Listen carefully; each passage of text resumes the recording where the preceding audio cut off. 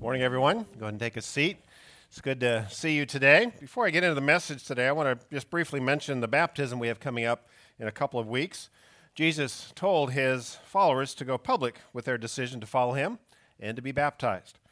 Private decisions are pretty easily changed because, well, nobody knows that we've made those decisions. That's why whenever we're ready to mark a serious commitment, we do so publicly, and that's what baptism is. So if you're interested in getting baptized, you can mark the appropriate box on the back of your connection card. Make sure we've got your contact information on the front, and then we'll get in touch with you with some more details about getting baptized in a couple of weeks. Now, you can go ahead and take out the message insert out of your program if you haven't done so already. That'll help you follow along in this morning's message. We're looking at the 5 common ways we tend to get stuck in life. Now, the reason we get stuck is usually not because of the size of the challenge that's out there. It's usually the size of the challenge that's in here. It's on the inside. Now, the outside challenges, of course, are very real, and they can be pretty massive. But it's what we think in our heads and what we feel in our hearts that tends to either help us move forward in the face of the challenges that we're facing or keep us stuck. So in this series, we're looking at the inside challenges that shape how we handle whatever is out there. In particular, we're looking at the 5 common thoughts that get us stuck and then tend to keep us stuck. Here they are. It's too hard. It's not fair. It's not what I want. I'm too tired. I'm the only one. Today, we're going to look at the second one. It's not fair. If you take a 2-year-old playing with a toy and you put another 2-year-old next to that first 2-year-old, everybody knows what's going to happen next, right? The new arrival is going to reach out for the toy that the first one is already playing with, and the first one is going to begin to scream injustice. Now, no one has explained justice and what that all means to this first 2-year-old. They just know. We all just instinctively know when something's not fair. Now, fairness, turns out, isn't just a childish phase that we outgrow. It actually is the beginning of a lifelong mission. Currently, I'm on a $93 fairness mission. Back in January, I switched internet providers, and I've made the mistake before of not timing it well. This time, I timed it perfectly. But I still got a bill for the next month for $93 from the old internet provider. So about this time, I think I've added up. I've spent well over 2 hours on the phone trying to get this $93 matter resolved. And every time I talk to them, they assure me that this never should have happened and that they will remove the charge. But the day before Easter, I got a notice in the mail from a collection agency that if I didn't pay the $93, that they were going to report me to the credit agencies. Now that made me mad because, why? That's just not fair. It's not right. Now, if I was smart and or if I wanted to save time, I would have just paid the $93 probably 2 months ago when I realized this is just going to take forever to resolve. But, I just can't write that check because it's not about the money. $93 is no big deal. It's about justice. It's just not right. I don't owe $93. And, there's a lot that's wrong in this world that I can't fix. There's actually a number of things in my own life that are wrong that I really can't make right. But $93, that seems within reach. Seems like maybe I can just make this one thing right. And so that's been my mission for the last few months. Now, my frustration, of course, is with the company that is threatening to damage my credit. But the fairness buck, whatever it is, it ultimately stops with the one who's in charge. And so the one I'm really struggling with is God. And that can be a very deep ditch to get stuck in. Why does God allow this world to be so unfair? If we don't have a good answer to that, we're going to spend much of our life stuck in this ditch. So to get an answer at this question, we're going to look at 2 places in the Bible. We're going to look at the story of Joseph, and we're going to look at the words of the prophet Jeremiah. Now, the stories in the Old Testament and the prophecy together in the Old Testament make up most of the Bible, most of the Old Testament portion of the Bible. It's in the stories that we read in the Old Testament that we really get to see how God interacts with this world and what's really important to him. It's in the prophecies that we get a chance to hear additional commentary on the themes that have emerged out of the stories. It's kind of like watching sports. You can turn the sound down and just watch the game.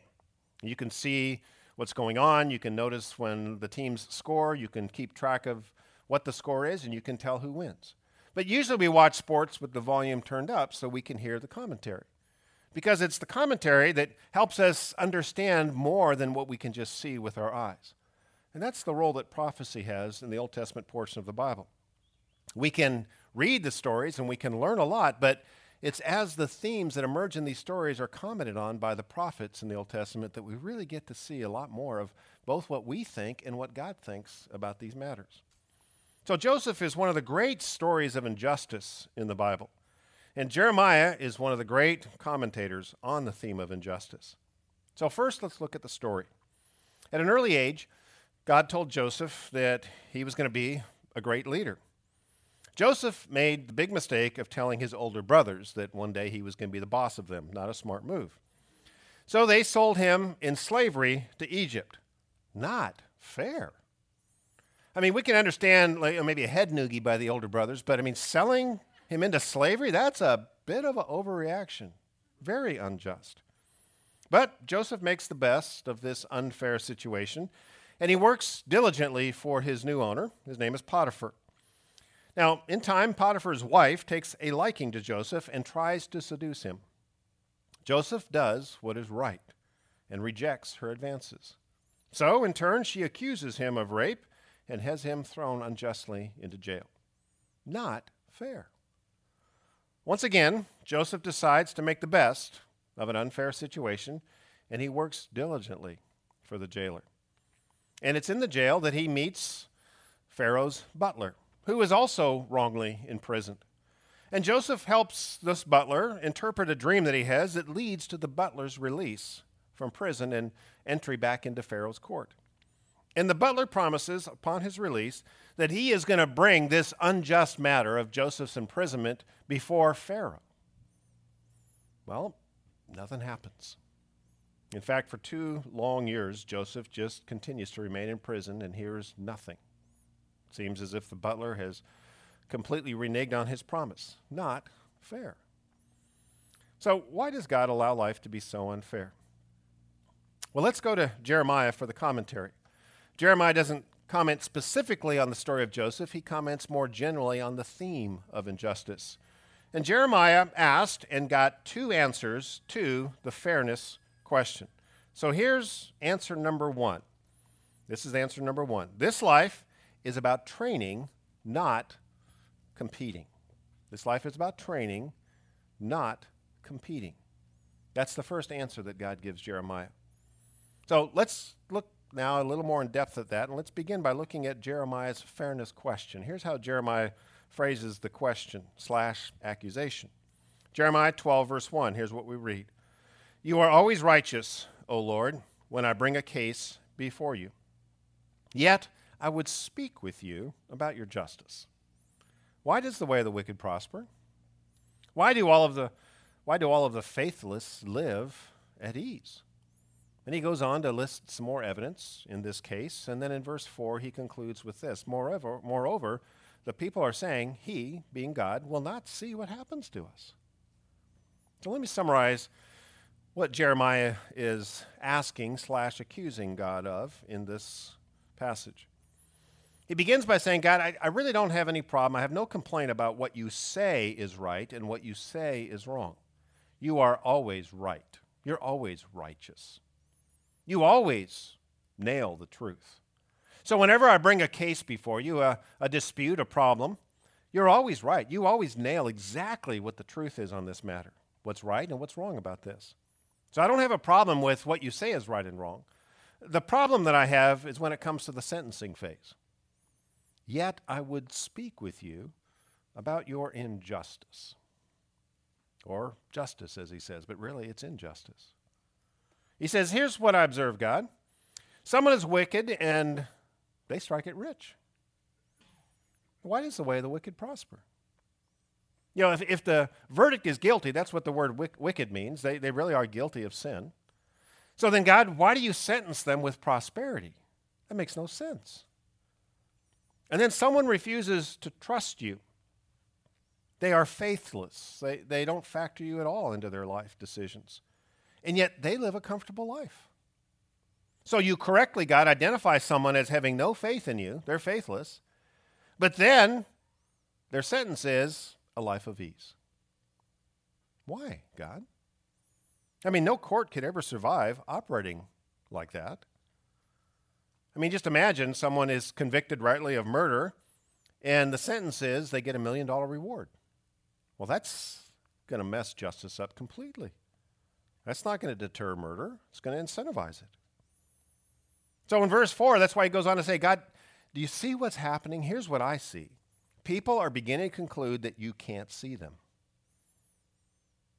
Because they defy you and nothing bad happens. They obey you and nothing good happens. So they're saying, he's not going to see what happens to us. Either God can't see, or having seen, he doesn't really care about these things. So you know what? We can do whatever we want.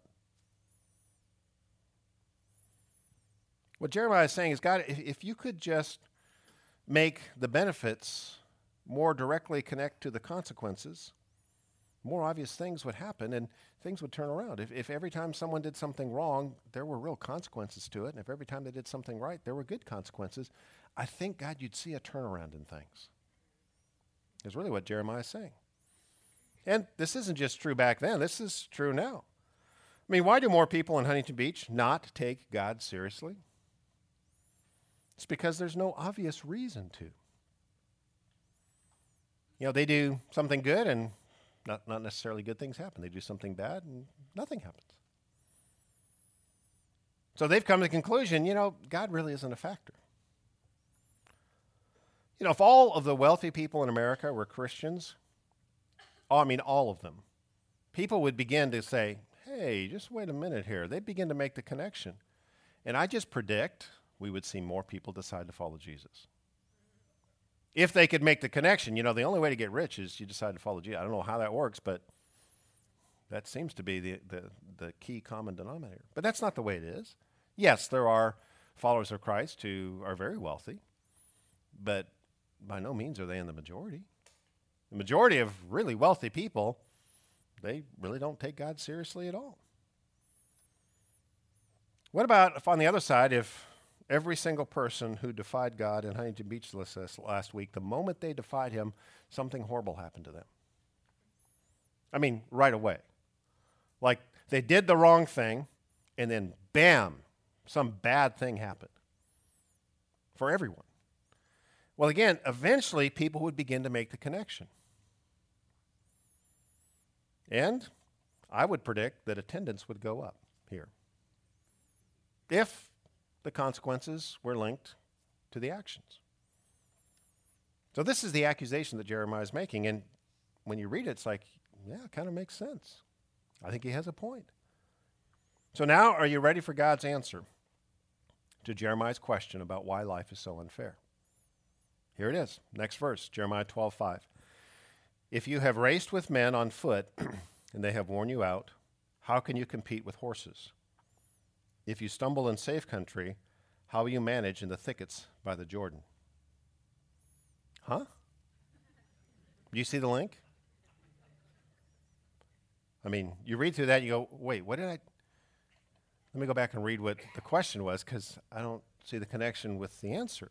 That just doesn't sound like an answer to the question. I mean, what does a foot race have to do with injustice? What is God talking about here? Well, I think God is making two very important points that I stated earlier in answer number one. The first part of that answer is the point that God is making here, and that is that life is not a competition.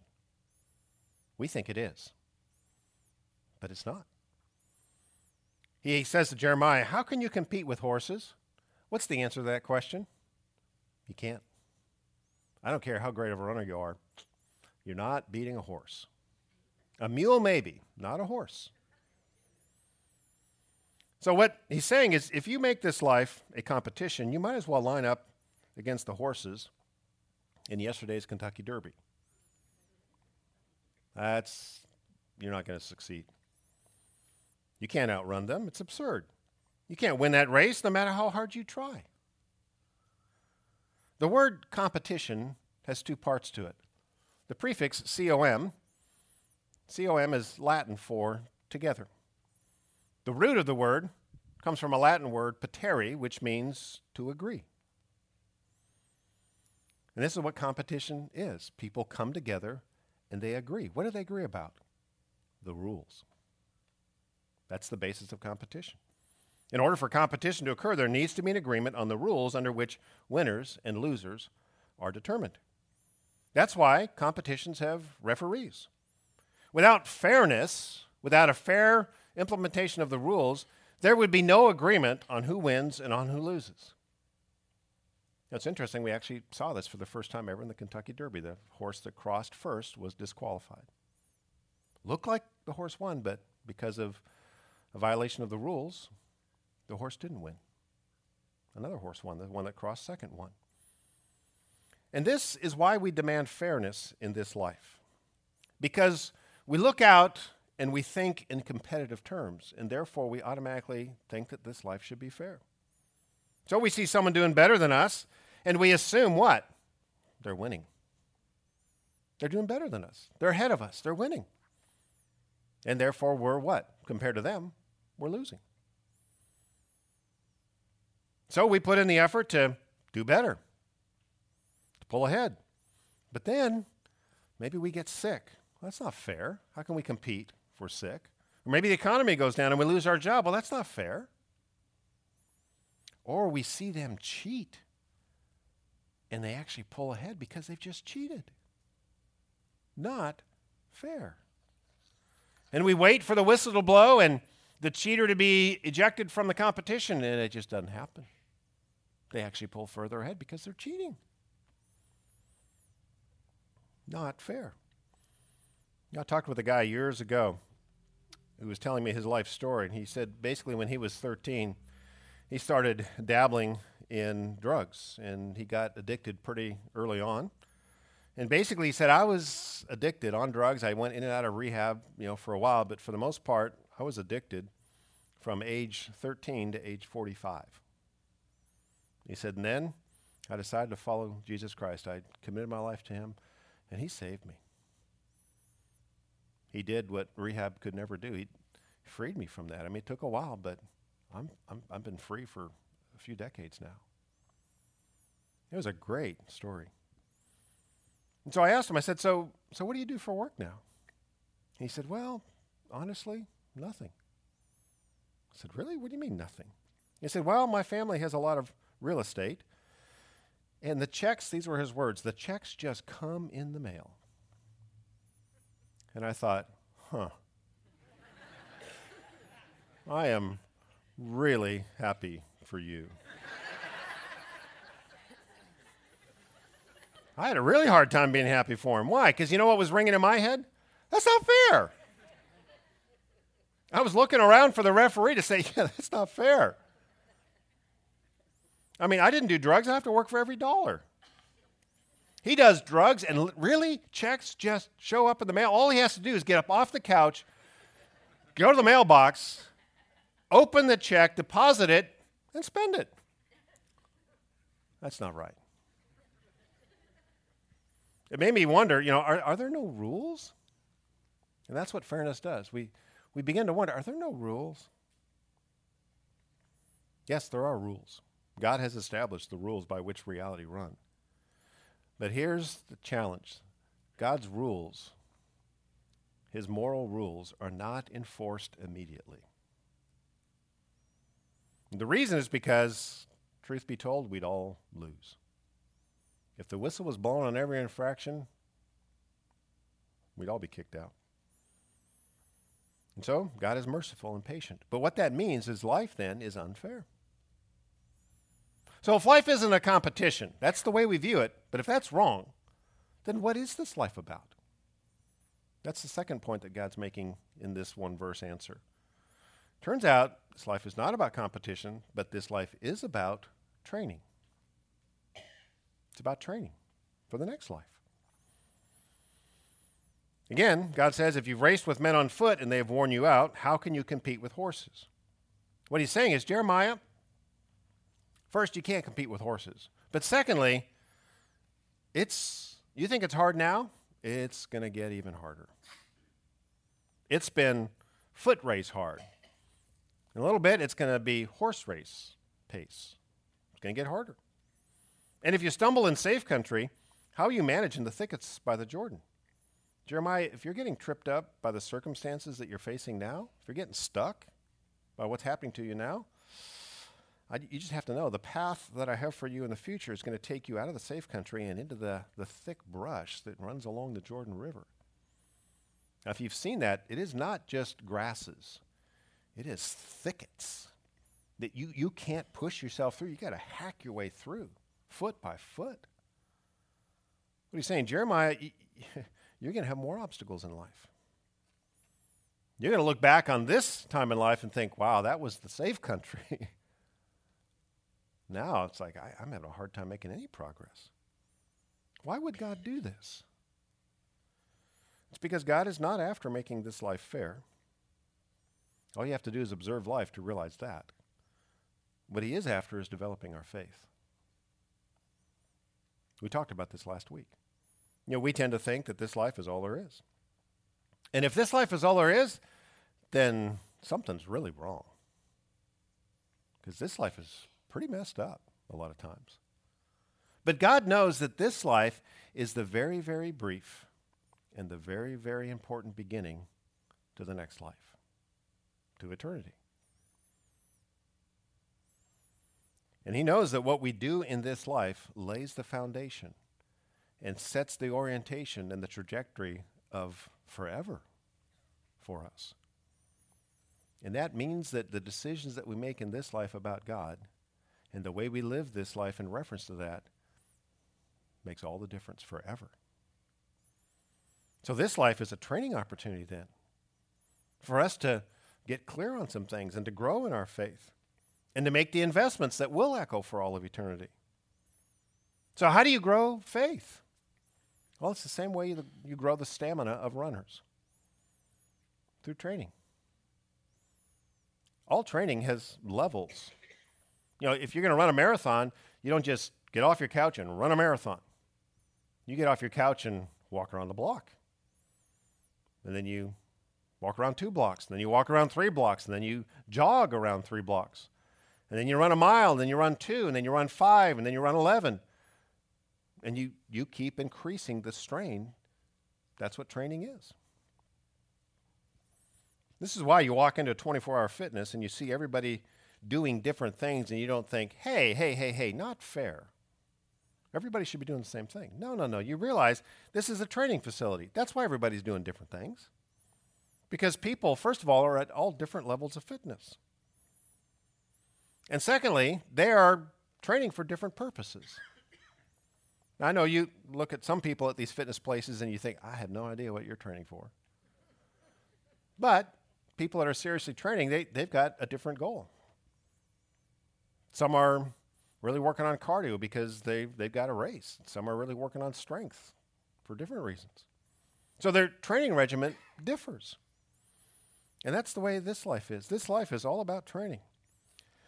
So if I have to work hard to pay the bills and the guy next to me who's wasted 30 years of his life has checks just appear in the mail, it's not because he deserves it and I don't.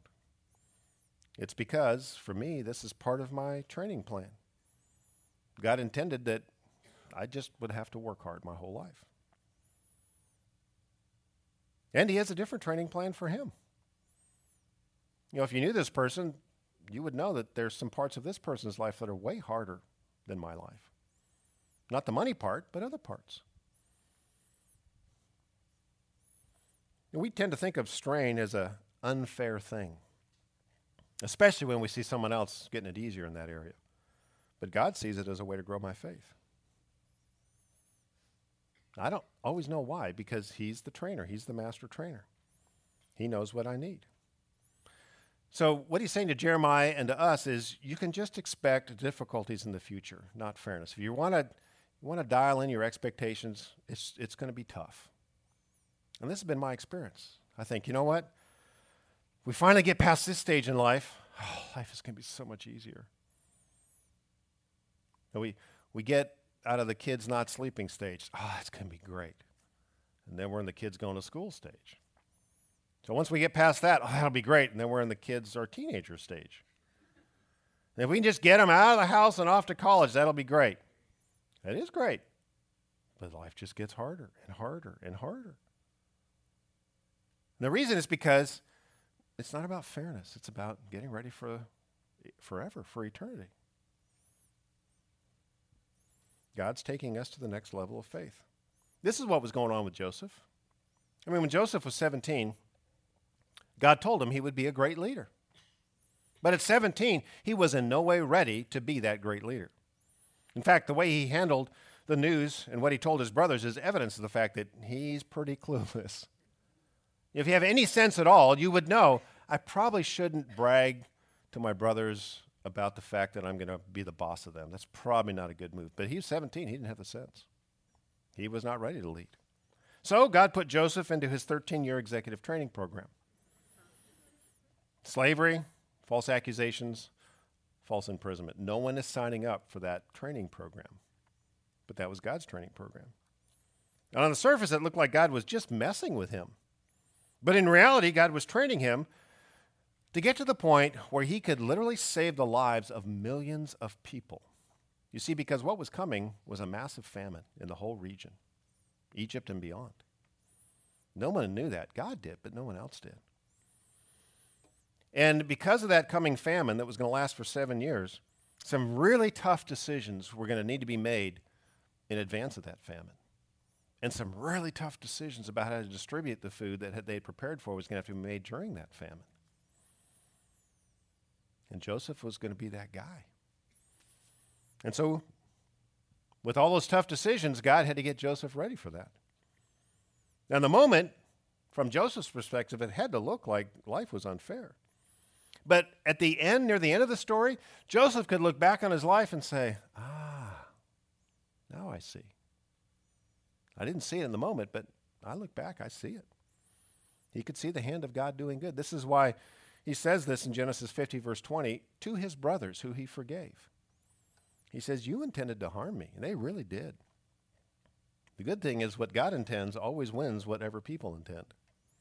But God intended it for good. It didn't look like it for a long time, but it was. To accomplish what's now being done, the saving of many lives. So answer number one is, this life is about training. It's not about competing. So we got to work on stop looking in comparison at everyone else, trying to compete with them. That's not the point. Answer number two is this. This life is about serving. It's not about getting. It's about serving, not getting. This is a really hard one for us to accept. So listen to Jeremiah's second fairness question. It's found just a few chapters later in Jeremiah chapter 15, verses 16 through 18. Here's what he says. When your words came, I ate them. They were my joy and my heart's delight, for I bear your name, O Lord God Almighty. I never sat in the company of revelers, never made merry with them. I sat alone because your hand was on me, and you had filled me with indignation. So why is my pain unending, and my wound grievous and incurable? Will you be to me like a deceptive brook, like a spring that fails? So let me summarize this question / accusation. It says, God, you're the one that tapped me to be your prophet. You asked me to be your prophet. And I didn't just coldly deliver your words. No, the first thing I did is I ate them. Not literally, but I ingested them, and I treated them like fine steak. I put them into my life. I ingested them into my life. With joy, I did this. And it changed me. It transformed me. And I really worked on doing your words, not just speaking them, but doing them. And that's why I never joined in with those who were doing wrong. I never joined in with the revelry, the people that were having a party, defying you. What this meant over and over again is I was by myself. I just had to sit alone. Because I was committed to do these words. I was committed to do what is right. So the question I have, God, is why now is life so painful for me? And if you read the story of Jeremiah, that's a tough life. And he's saying, why am I in so much pain? I did the right thing. I obeyed your words. I didn't join people in having a party doing the wrong thing. I did the right thing, so why am I in pain? I did what you wanted. In exchange, now I have a wound it seems to me like it's never going to heal. Just about the time where it's scabbing over and I think, okay, things are getting better, then whoop, something else happens and it rips the wound right off and more pain. So he says, God, are you like one of those desert riverbeds? You've seen them if you've driven to Phoenix, across the Mojave. Water's been there, you can tell. But you go down the edge of them, you're going to be disappointed if you're looking for water. He's saying, God, I've heard of people being refreshed by you, but I go to the edge in my relationship with you, and I look in there and I don't see anything. Are you a deceptive brook? Are you a spring that fails? Jeremiah's thought and suggestion is, God, I think you would have better results if the pay was better. If following you meant more pleasure and less pain, I think people would follow you more. I mean, people do whatever makes them feel better. And to be honest, God, you don't feel that good. I do the right thing, and my life is a pretty painful struggle. Again, like the other question, don't you resonate with this? If you've taken time to really do God's word, you've got to have this question, how come this person has seems like such a happier life, and I'm struggling? So listen to God's response. Verse 19, the very next verse, Jeremiah 15. Therefore, this is what the Lord says. If you repent, I will restore you, that you may serve me. If you utter worthy, not worthless words, you will be my spokesman. Huh? Again, wait, how is this an answer to the question? What kind of answer is this? I mean, what if when I called my previous internet provider, they had responded like this? What if they had said, I understand, I see the record here that you're very dissatisfied with our service. So here's our offer. It's just a one-time only, today only offer, and this is it. If you repent of your bad attitude towards us and change your mind, we'll just consider giving you the privilege of being our customer once again. Oh no, that's not how it works, right? That's not how you're supposed to treat customers if you want to keep them. And this is God's point to Jeremiah. Jeremiah, you got it backwards. You are not the customer. It's not about you. And that's really what's behind the "it's not fair" accusation. It's the assumption that we are the customer. We are God's customer. The accusation then is that God needs to improve his level of service here. And God's answer to that accusation is, Jeremiah, you don't understand. You got it all backwards. You're not the customer. Let me tell you, the highest position that you can ever aspire to is to be my servant. So here's the deal. If you get your heart right and you get back on track, I'll give you that great privilege. You can continue to serve me. You can continue to speak for me. Because that's the greatest privilege in life that any human can ever have. Customers, though, they don't serve, they are served. So we've got it backwards. The greatest privilege in life is to serve. But we've become convinced, especially in our customer-oriented society, that God is supposed to serve us. He does love us, but that doesn't mean he serves us. God knows that approach to life is a lie. It's a lie that's going to cloud our ability to see our real purpose in life and squander our life. I mean, we were uniquely created by God to partner with what he is doing in this world. That is the greatest privilege we will ever have. But as long as we are getting the life that we have ordered, the chances of us seeing this fact is pretty much zero. So God often allows us to get a life different than the one we've ordered, to kind of shock us out of our customer mentality and to open our eyes to the fact that this life is a literally once in a lifetime opportunity to serve him. And that's the decision we all have to make. And we don't just make it once. We make it every day, actually throughout the day. That's the decision we all have to make in the moment is, what kind of life do I want to live today? What do I want this life to be about? Me, the customer, or me, the servant of God? What's it going to be? You know, when Joseph's brothers sold him into slavery, they told their father that Joseph had been killed by a wild animal. I mean, obviously they didn't want to tell their father, hey, he made us mad, so we sold him into slavery. So they took his robe. They put the blood of a goat on it and said, we found this, so I think a wild animal must have killed him. That's what they told Joseph's father. Now, the name of Joseph's father is Jacob. So I know we've got three names here, and they all start with J, so let me just clarify. Jeremiah is the prophet. Joseph is the son who was sold into slavery, who eventually became number 2 in Egypt.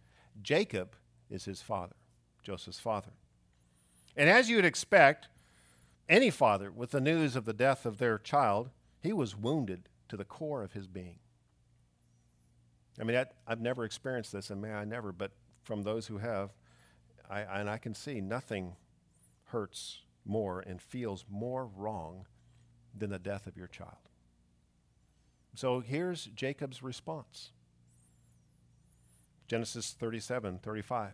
He's just been told that his son Joseph has been killed.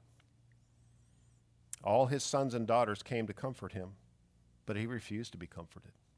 No, he said, in mourning I will go down to the grave to my son. So his father wept for him. Now, I understand that response.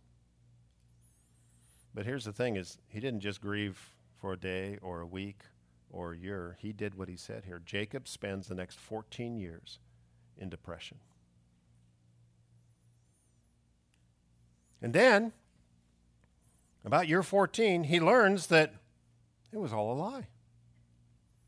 His son is not dead. And not only that, in fact, he's number 2 in Egypt. And not only that, he is the one that's going to save not only them, but millions of people from starvation. Can you imagine better news? Can you imagine the joy that now flooded the darkness of his heart? But here's the problem. There was absolutely nothing he could do to get back those 14 years. He'd already spent them mourning. And this is the way life is for all of us. Whether we have a loss of that size or smaller losses, it always comes to us a day at a time. And there's always pain, and there's always injustice in it. And we can't ever see the entire plan of God. And we can't see how this loss or how this pain or how this injustice is going to fit into anything good. All we can see is the pain. And the unfair thing is sitting there on our plate. And we have to decide, what are we going to do today? What kind of life am I going to lead today? Do I want to live the customer life, demanding better service? Or do I want to take the gift of this day and this hour and turn this time into service to God? That's the choice we all face. Now, in my experience, it takes a long time to see any good come out of injustice. Actually, in my experience, it's been a pretty similar time frame that it was for Joseph. It took Joseph 13 years before he could see why this slavery and why this imprisonment and why all of these injustices. For me, it's usually been somewhere between 10 to 15 years. You know, for 10 years or more, I'm just scratching my head thinking, I don't know why that happened. And then sometime between 10 to 15 years, it starts as a little pin of light, and I begin to see, I can see why that needed to happen for this to happen and this to happen, and now this good thing is happening all because of that. But for 10, 15 years, I couldn't see it. All I could see was the wrong, the injustice. And that's the way it is for most of us. Some of it, honestly, we don't ever see. We won't see the good until we see from the perspective of heaven. But here's the challenge we all have with whatever injustice is on our plate. If I spend today lost in anger and sadness, if I give this day totally to anger and sadness over what's on my plate, I've just wasted the day. And I can't get that day back. Now, for me, in most cases, my anger and my sadness has been pretty much like Jacob's. It was a waste of my time. Now, later, I saw the good that God was doing, and I had wished that I hadn't spent so much time angry at God or pouting over how badly I was treated.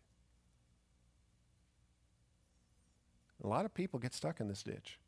They're going along, they're following God, they're taking Him seriously, and then something really hard happens, something really unfair happens, and they get mad at God, and they stay mad for decades. Sometimes they never get out of the ditch. And they waste the gift of the time God has given them. So the unfair thing is on your plate right now. It's on my plate right now. How are we going to respond to it? That answer shapes the kind of life you live, and therefore the kind of eternity that you experience. Lots at stake. It's okay to grieve. It's okay even to be angry. But don't let the grief, don't let the anger throw you into the ditch and keep you stuck there. Get up onto your feet, walk out of your front door, and day after day after day, keep asking the question, what can I do as a servant of God to fulfill my purpose with this day? That's how you get out of the ditch.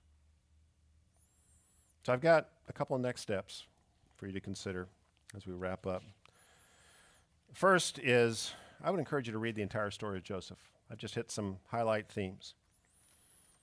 On the inside of the listening guide are the homework questions for those of you that are in growth groups this week. But on the bottom of the inside page are the chapters in Genesis that contain the story of Joseph. So I'd encourage you to read that this week. Then also, I would encourage you to memorize Genesis 50, verse 20. Memorizing these verses really helps us when we find ourselves stuck. And we've mentioned that both the kids and the youth are doing the same material that we're going through, these same questions in some different formats, but the same topic.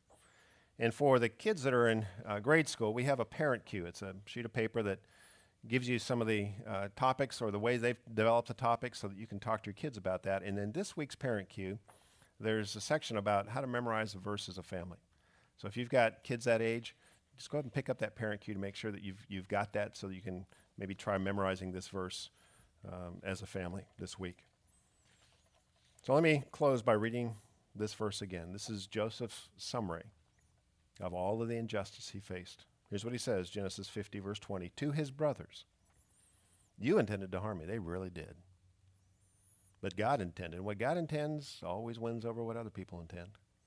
But God intended it for good, to accomplish what is now being done, the saving of many lives. Let's pray. Father, there's got to be a number of hard things represented on all of our plates here. Things that have been said or done to us that are just not right. I pray that you'd help us to not allow ourselves to get stuck in anger or sadness over those things, but to answer the critical question of, what do I do now to serve you? How can I be a part? And Father, give us patience to wait, to see the good that you intend even in this harm. We don't want to waste our lives. We don't want to waste a day. We need your help with this, and we ask for it in the name of Jesus Christ. Amen.